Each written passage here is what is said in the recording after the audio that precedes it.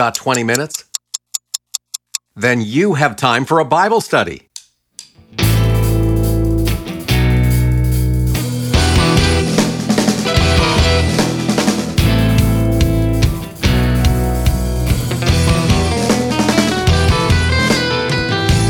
If you confess the Lord, call him up. If you confess the Lord, call him up.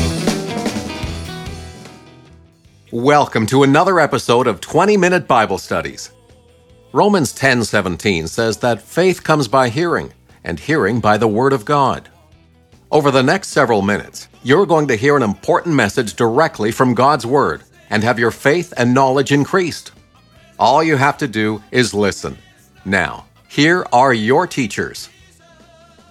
Hi, everybody. Thanks for joining us. I'm Andy Baylog. And I'm Jordan Pine. Let's get started. Today we're going to study a sometimes confusing and often controversial passage from the Gospel of Matthew. Join us now as we listen to the Word of God.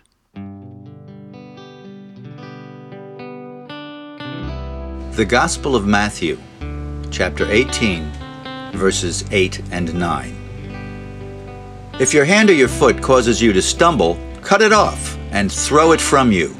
It is better for you to enter life crippled or lame than to have 2 hands or 2 feet and be cast into the eternal fire. If your eye causes you to stumble, pluck it out and throw it from you. It is better for you to enter life with 1 eye than to have 2 eyes and be cast into the fiery hell. Matthew 18, 8 through 9. We begin with the SPACE method. SPACE is an acronym. SP stands for speaker, A for audience, C for context, and E for explanation. We created this acronym to remind Bible students to consider the speaker, audience, and context before attempting an explanation or interpretation of the scripture being studied. Let's use it here. So let's start with speaker. Who is the speaker, Andy? Jordan, this is the Gospel of Matthew. Words would appear as read, so this is Jesus speaking. Going back to the beginning of chapter 18 confirms this and tells us the audience as well. Verse 1 reads, "At that time the disciples came to Jesus and said, 'Who then is greatest in the kingdom of heaven?' Verse 2, "And he called a child to himself and set him before them." Verse 3, "And said, 'Truly I say to you, unless you are converted and become like children, you will not enter the kingdom of heaven.'" So we see there in verse 1, Andy, the disciples and Jesus. So we've learned the speaker and the audience. Right, exactly. Speaking of the audience, Jesus is speaking to his disciples there in verse 1. What does that tell us about our audience? Well, a few different things. Number one, we know that his disciples were saved. And how do we know this?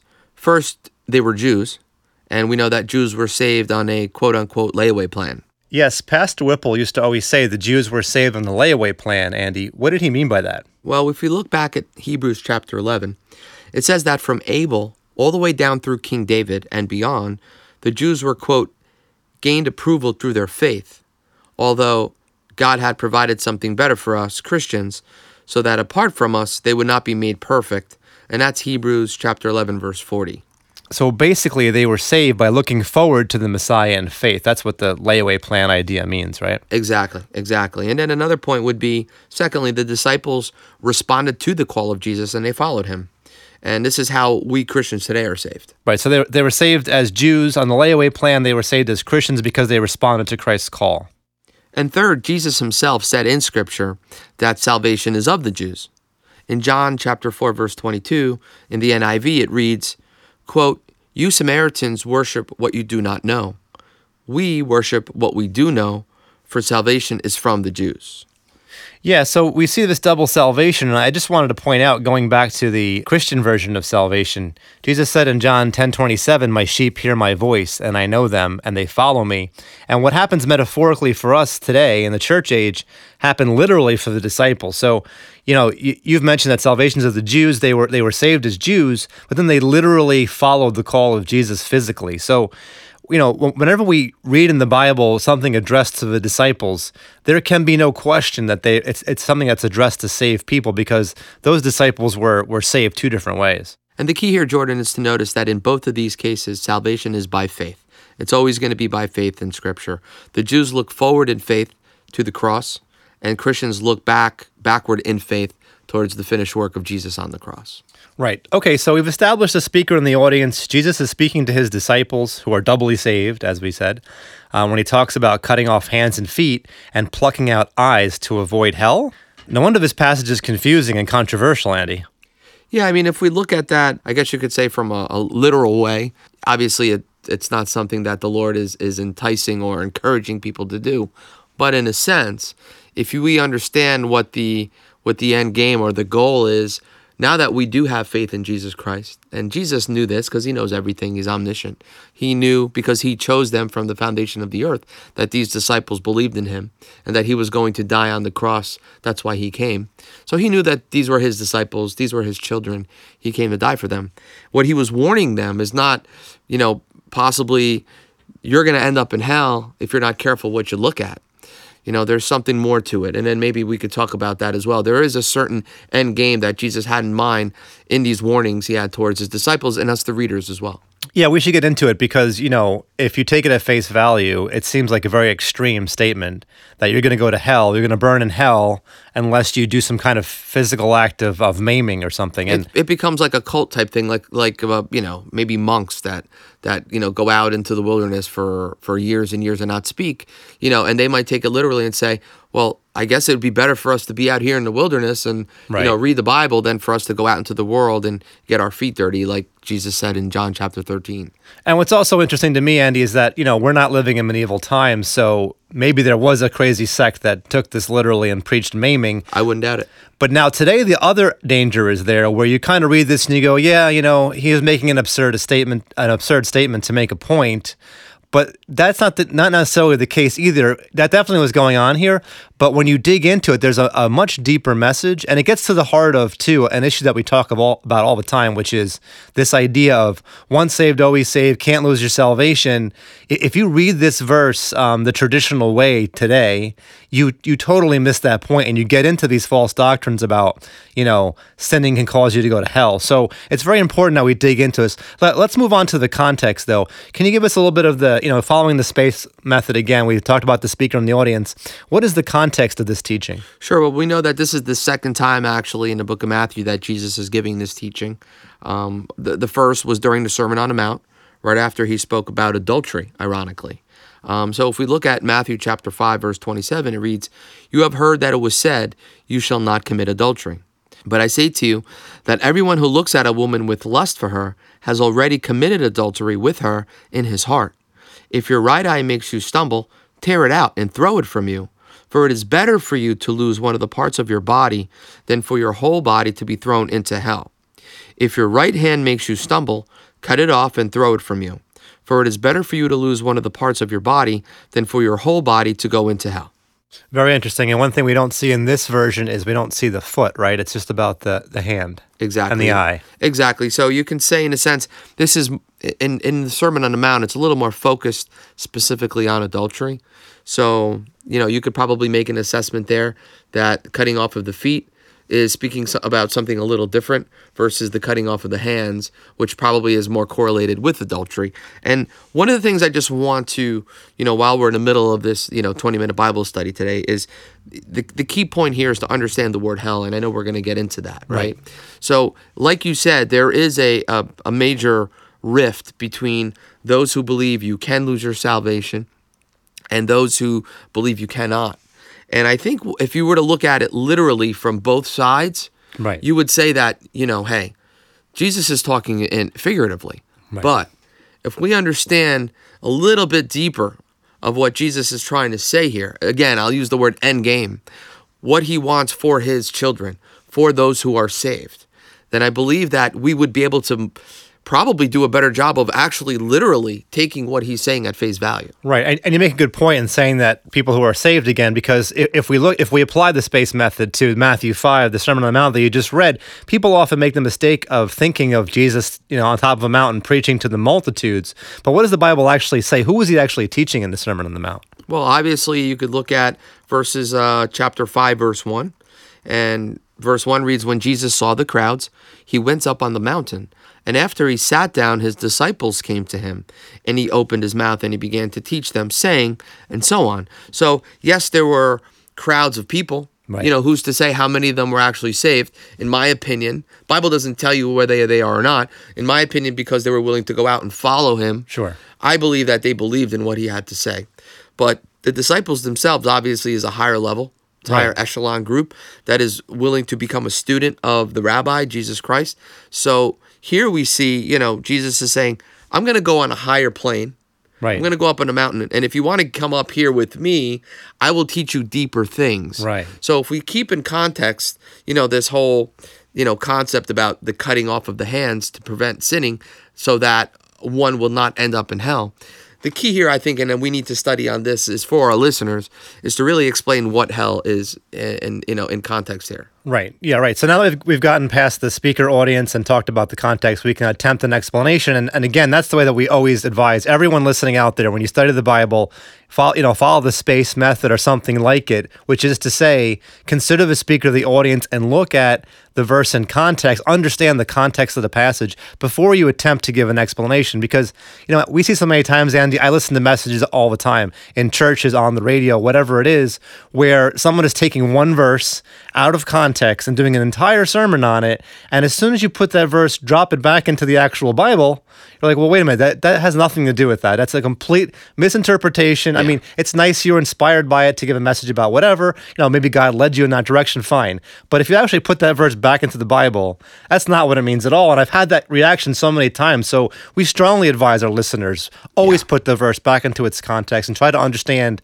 where the author of the book is coming from. Right, and I agree with you, and it is a shame, and I believe that should be key to, regardless of your denomination, it's key for fundamental study of the Word of God. Right. Otherwise, there's, in a sense, anarchy. There's no discipline, and, there's no way of really being able to focus on what you're teaching and being able to convey that to your listeners. So I agree with you there. Okay, Jordan, so let's go back to Matthew 18, and I'm going to read those two verses again, starting at verse 8. It reads, "If your hand or your foot causes you to stumble, cut it off and throw it from you. It is better for you to enter life crippled or lame than to have 2 hands or 2 feet and be cast into the eternal fire. If your eye causes you to stumble, pluck it out and throw it from you. It is better for you to enter life with 1 eye than to have 2 eyes and be cast into the fiery hell." Let's examine some key words from the passage, Andy, and their literal meanings. That will help us out a lot. Okay. The 2 key phrases are enter life or be cast into the fiery hell. So enter life, fiery hell. In the New Testament Greek, that would be enter zoe or be cast into the pyre aionios. Life is a pretty good English translation of zoe, and actually the name Zoe, which is a girl's name, means life. And fire or fiery is a pretty good English translation of pyre. Right, so we actually have an English word, pyre, meaning a heap of burnable material. And many might have heard the phrase funeral pyre, for example, or possibly pyromania. Right, exactly. But hell was really a poor translation of the word aionios. It's rendered that way because in other Bible translations, pyre aionios is translated eternal fire, which is closer to literally accurate. Right, but oftentimes we think of eternal as forever, right, Jordan? So that tempts us to think that Jesus is speaking of the lake of fire, which Revelation 20 verse 10 says that's where the devil, the beast, and the false prophet will be tormented day and night forever and ever. And verse 14 adds that death and Hades will get put in there as well, Hades being the literal Greek word for hell. Right. But in today's passage, Jesus isn't speaking of Hades or the lake of fire. He is speaking of a different place called Gehenna, which raises the question, of course, well, how do we know? How do we know that? Well, in Jordan, the Sermon on the Mount version of this teaching, the word translated hell is actually the Greek word Gehenna in the original text. So what is Gehenna? How is that different from the lake of fire or what we think of hell today when we hear that word? The first thing I want to say before I answer that, Andy, is that we have an entire series about this on our Mysteries of the Kingdom website. You can email us at info@motk.org. MOTK stands for Mysteries of the Kingdom, and we'll send you links to where you can listen to that series for free. Once again, that's info@motk.org to get that free series. But let me go and try to put it in a nutshell here. Gehenna was a dump outside the city of Jerusalem where they burned garbage. And our Lord Jesus Christ used it as a metaphor to describe a place of punishment for wicked believers. Yeah, Jordan, but how do we know Gehenna is for wicked believers? because every time Jesus spoke of it, he was teaching people who were saved. For example, as we saw earlier, Jesus was teaching his disciples in both Matthew 5, the Sermon on the Mount, and Matthew 18. Got it. So back to our text. If you really dig into the Greek, the message of these verses become clearer. Right, Andy. Aionios means age-lasting. Aion is where we get our word eon. So more precisely, Jesus is contrasting age-lasting life with age-lasting fire or Gehenna fire. Excellent, Jordan. So how do we know this word means age-lasting and not, as the NASB translates it, eternal? Let's look at another scripture, Ephesians chapter 1, and let's start in verse 18, Andy. Can you read that for us, please? Sure. I pray that the eyes of your heart may be enlightened, so that you will know what is the hope of his calling, what are the riches of the glory of his inheritance in the saints. And verse 19, and what is the surpassing greatness of his power toward us who believe? These are in accordance with the working of the strength of his might. Verse 20, which he brought about in Christ when he raised him from the dead and seated him at his right hand in the heavenly places. Verse 21, far above all rule and authority and power and dominion and every name that is named.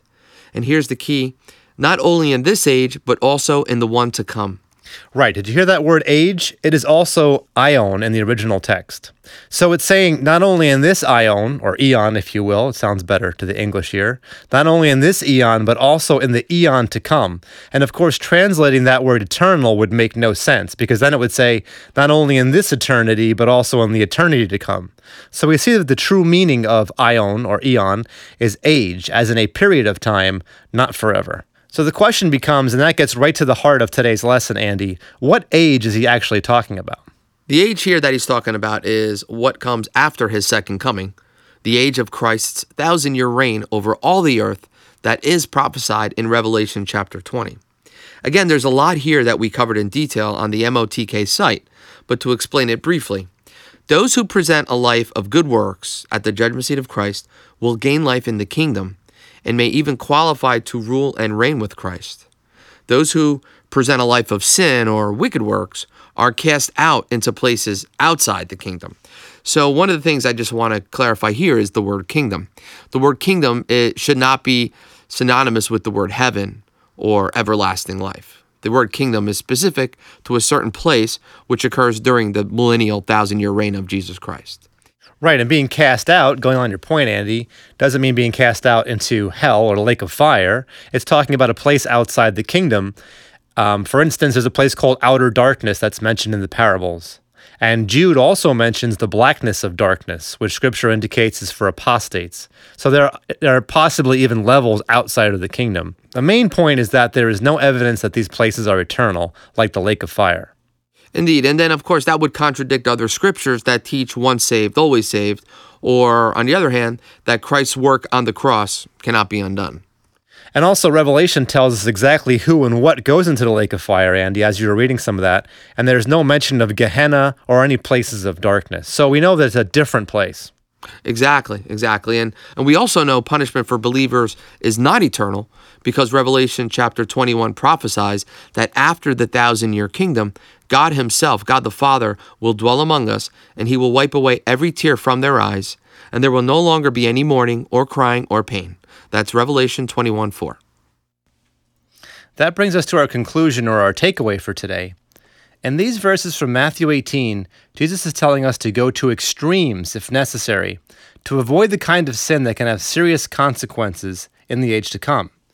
Given the context, he is specifically warning of sins of sexual immorality, such as adultery. But this would apply to any sin that could cause a Christian to be judged as wicked on Judgment Day and cast out of the kingdom as a result. Of course, there's also a positive way to look at today's passage. How awesome must this coming kingdom be if it's better to enter mutilated than remain whole but not get in? Very good, Jordan. And to clarify, for our listeners, the kingdom, or often it's stated as the kingdom of heaven, is totally different from heaven by itself when read, or everlasting life. And we know this because when we go the extra mile in our word studies, we learn that there are different words in the original Greek that our Lord uses for hell other than the ones we commonly read today in the King James, NIV, or even the NASB versions of the Bible. And we learn this because there are different words in the original Greek that our Lord uses for heaven and also for the word hell, other than the ones we commonly read today in the King James, NIV, or even the NASB versions of the Bible.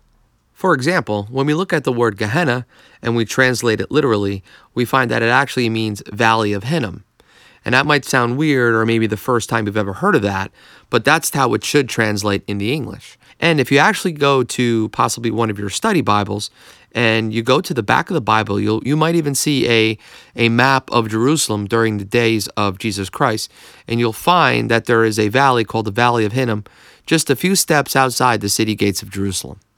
Right, and that was the garbage dump we talked about earlier. So there's a whole history there, as you're alluding to, and there really is, you kind of said it quickly, it's really important to go back and dwell on it, and I know some of our really hungry, spiritually hungry Christians out there will love this and want to dig in. But if you really get into it, there are 3 heavens and 3 hells.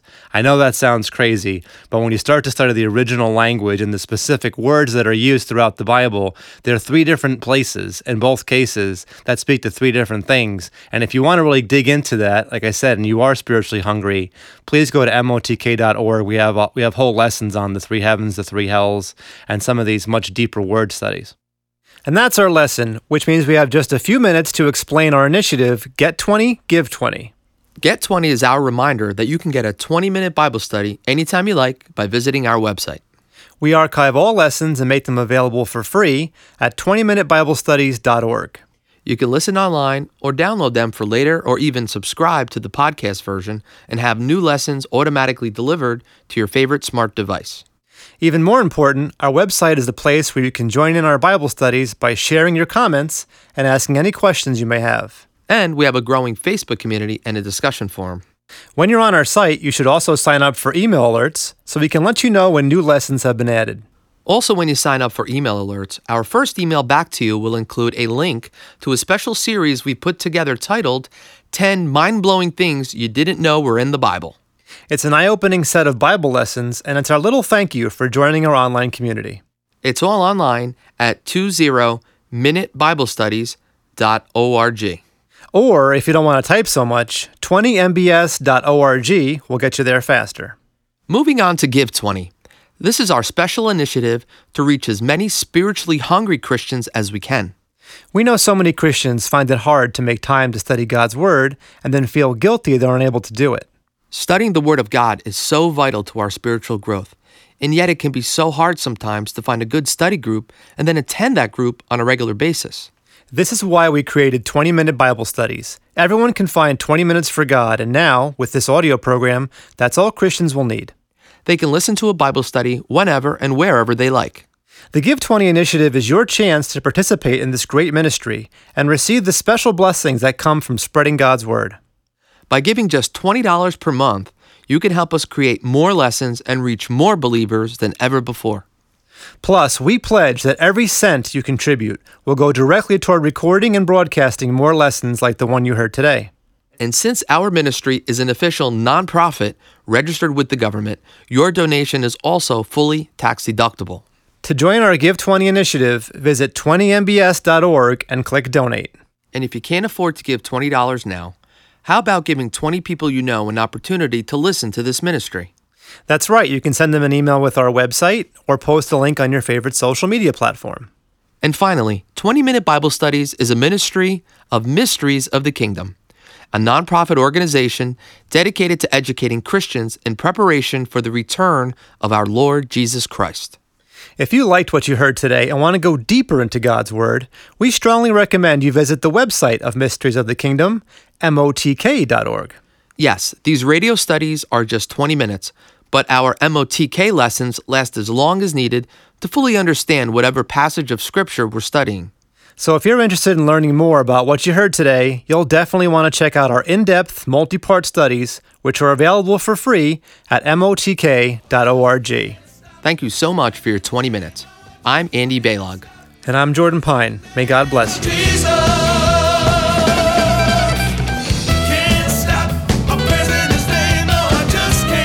Thanks for joining us for another 20-minute Bible study. Special thanks to the family of Pastor Gary T. Whipple, to Abundant Life Worship Center for the music for our show, and to Tom Pine for our scripture reading. Until next time, may the word of Christ dwell in you richly. stop. I'm praising the name of Jesus. Can't stop. All rights reserved. Mysteries of the Kingdom Incorporated.